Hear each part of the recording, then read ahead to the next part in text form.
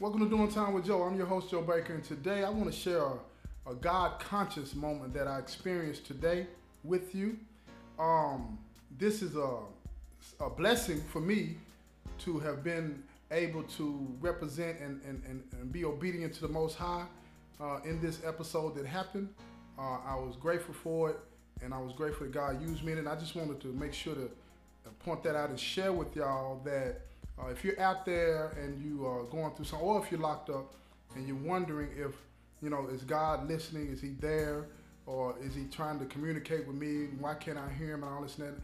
I wanted to share this story with you so that you'll get a fullness and understanding. No matter where you're at, no matter what you're going through in your life, he's there. You know what I'm saying? And this story is one of those stories that just happens, one of those things that just happens. I'm grateful for it. But before I get started, I wanted to say, look, if you like the show, you like the episodes that you've been listening to, I would ask you to please subscribe to the show. You know what I'm saying? And if you really like it, go to my listener support button. You can make a donation to the show so that I can keep doing what I'm doing. The show is free though, but you don't have to make a donation if you don't want to. I respect it, and it's all good. Just subscribe to the show and share it. And I'm asking you, if you do subscribe and share it and encourage at least 10 of your friends to subscribe as well. You know what I'm saying? I really appreciate the support. You know what I mean? But let me share this story with you that happened to me today. I was talking to a friend of mine. His name is Malcolm. And he was in the middle of a little turmoil and a traumatic situation going on with him. And let me explain what happened. In prison, we have to ask permission to do basically almost any and everything, So Malcolm, he's one of these guys in here. He plays the keyboard, making beats. And look out for him, y'all. I'm telling you, he's coming to you. And he's not ready yet, but he's going to be making beats and putting them out there to be for sale. So check him out and support him, you know what I'm saying, when the time comes. I'll let you know when he gets ready, you know what I'm saying, where you can go and check out his beats and buy them from him, you know what I'm saying? But anyway, Malcolm, he likes his keyboard, and he carries his keyboard in this case, right? But the case that he has is raggedy, torn up, beat up, you know what I mean? And he was asking the warden to allow him to purchase another keyboard case. You know what I'm saying? Something new that he could carry his keyboard in, you know what I'm saying? So anyway, Malcolm had turned in like 2 or 3 slips. It's this paper, this is form we got to turn in that, gets all of the different people's signatures on it to say, yeah, it's okay. By policy, he's approved to do this, so on and so forth, right? So he's done that at least 3 times. And the first 2 times, his form got lost in the sauce. We don't know where it went. We don't know what happened. But he was getting frustrated. The 3rd time he turned in a form, it got to where it needed to be, and it's just sitting there, waiting on final approval. And in the meantime, in between time, he goes ahead, you know what I'm saying, and asks his father to order the keyboard case, which is fine, you know what I'm saying, because they'll hold it until the form gets up there. But he turned this form in this last time at least a week, maybe even, I'm going to say 8 to 10 days prior to asking his pops to order the keyboard. You know what I mean? So he was hoping that everything would meet at the same time. The form would be approved, the keyboard case would get here, and boom, he would get his stuff, move on, right? Well, this is prison, and things happen. Things happen. The keyboard case gets here, but the form hasn't been signed or sent back to him or the mailroom so that he can get his stuff yet, right? So this caused a lot of frustration for him. So we were at work chilling, and he comes in and he's got frustration written all over his face. He's hot. He's fireball hot, wondering why is it that this form has not been approved? You know what I'm saying? Why is it that he hasn't gotten his back? What is it about him? He's seen other people get their forms back. You know what I'm saying? People that turn in stuff after him and get it back way before him and all this and that. So he's wondering all kinds of things. His mind is racing wild. So when he comes in, he says, well, I'm going to go on back to the unit. He's got frustration written all on him. He don't want to be around anybody. So I look at him out of the corner of my eye, and I'm like, he don't get it. He don't see what's going on. Now, I want y'all to keep in mind, right, this is one of those moments, you know what I'm saying, that God is moving now. So just keep up with me here, okay? So I'm looking at him and saying, he don't get it. He don't see what's happening, right? So he leaves out, you know what I'm saying? So after about 5 minutes, The Most High said, get him. Go on and get him. I get up and I go looking for him. And I find him in the other room. He's sitting there twisting his braids and whatnot, like he just got having a nervous spasm. I don't know if he's going to twist the braids up out his hair or not. You know what I'm saying? But anyway, I step in the room. I asked him, is he all right? He was like, yeah, you know what I'm saying, feeling a little frustrated, trying to figure out what is going on. You know, all this old kind of stuff, right? When you're having all that doubt. Now, keep in mind what I just said, all of that doubt, right? You know what I'm saying? So anyway, he's sitting there and I'm looking at him and I'm like, what do you think is going on? And he's talking about what they're not doing, what the administration is not doing, why this form hadn't been signed and so on and so forth. So I say, I asked him, I said, do you believe in determinism? And he pondered for about 2 seconds and like trying to figure out what that means, but it hit him real quick. He was like, yeah. So I said, so you believe that God is in control and in charge of everything, right? He was like, absolutely. I said, okay, dig that. And then I said, well, trust him. Trust him then. That's what you got to do. And he nodded his head, but I could see his body language. He was still tense. You know what I'm saying? He heard the words I said, but he didn't receive what I was saying right then. Anyway, in my opinion. If he did, I didn't see it on him. You know what I'm saying? But anyway, as time went on and we continued to talk, I said, look, you just like a boxer, right? A boxer goes into the ring. Let me explain this to y'all real quick. A boxer goes into the ring with a game plan, okay?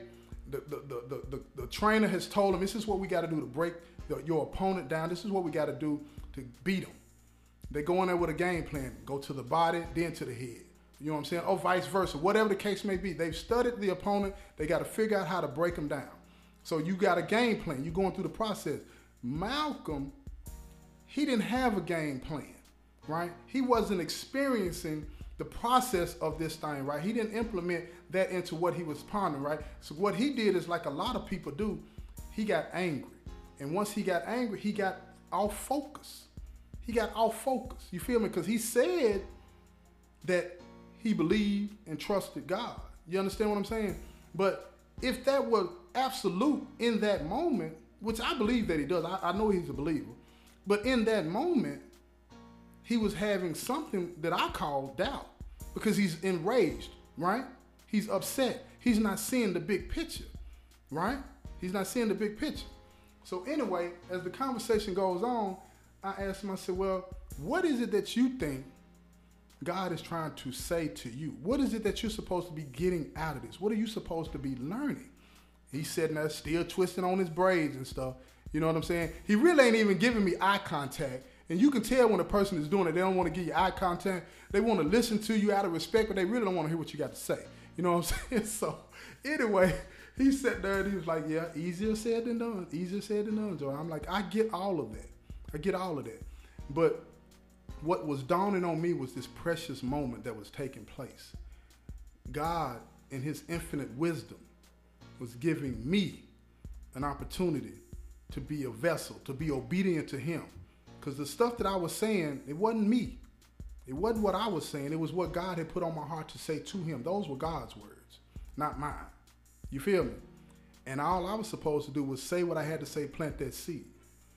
And as we continued to talk, Malcolm started to come around and understand what it was that I was saying. Trust him. If you believe that God is in control of everything, in his situation, he's in charge, he's in control. And in the situation that was happening outside of him, dealing with the form, the delay, or whatever the case may be, he was in charge of that too. God is in charge of that too, right? So if he's in charge of that, whatever God has got going on with the people that had the form and working on them, he's working on them too. Because if God is talking to you, he's talking to them. See, God can do multiple things at one time. You see what I'm saying? We get that tunnel vision when we get to thinking about ourselves and how God is moving and all of these things. We don't think about what's going on the other end. God is lining everything up to where his will be done. You understand? And when everything is lined up the way it's supposed to do, here we go. Just like that. Here we go. So what I suggested to Malcolm, I said, look, well, let me correct myself. I ain't suggest nothing. This is what God put on my heart to say to him. I said, what I usually am compelled to do in situations like that, I'll pray for the other person involved in whatever's going on with me. I'll put their needs before mine. And when I put their needs before mine, it makes the process easier. I start to bring it down, calm down, and I start to understand God is in it. He's in all of it every day. And when God is in it, it's going to work itself out. However it works itself out, it's going to be his will. See what I'm saying?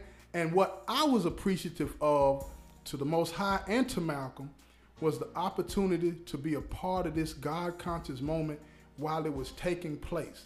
I was allowed by the Most High and Malcolm, because he sat there and listened. What I was allowed to do was to receive a blessing. I loved that moment. It was one of the most precious, humble moments that I've experienced. And that's what I want to impart to any and everybody that's listening to this. It does not matter if you're in prison or not. It does not matter who's bringing that word. Those words, that if they resonate with your heart the right way, God is talking to you through that person. So listen, because God is always talking to us. He's always talking to us. The question is, are you listening? Are you listening? And I know a lot of people will probably say, who is this guy? Who is he to say this and to say that? Look, y'all know my story. You know what's up with me. You know what I've been through. You know what I've done. What I'm saying to you, if God can have this kind of impact in my life, somebody like me, somebody that has done what I've done and been through what I've been through, imagine what he will do for you. Imagine what he'll do for you. It's a beautiful thing, y'all. It's a beautiful thing. I just wanted to share that with y'all real quick, you know what I'm saying? And impart that lesson on to you, right?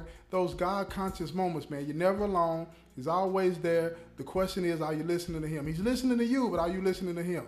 Get in line with his word, get in line with his message, and then everything will work itself out. Don't get upset when you're going through something. It don't matter what you're doing, what you're going through. Pray for the other person. Put other people's needs before yourself. God wants you to want for yourself what you want. God wants you to want for your neighbor what you want for yourself. Y'all excuse me on that fumble. You know what I'm saying? But that's what it is, y'all. And like I said, I appreciate y'all listening to me. I appreciate all the support. And if you like the show, please subscribe. Tell 10 friends to subscribe. Hit that listener support button. Make a donation if you can. If you can't, I love you anyway. This has been another episode of Doing Time with Joe. I'm your host, Joe Baker, and I say peace.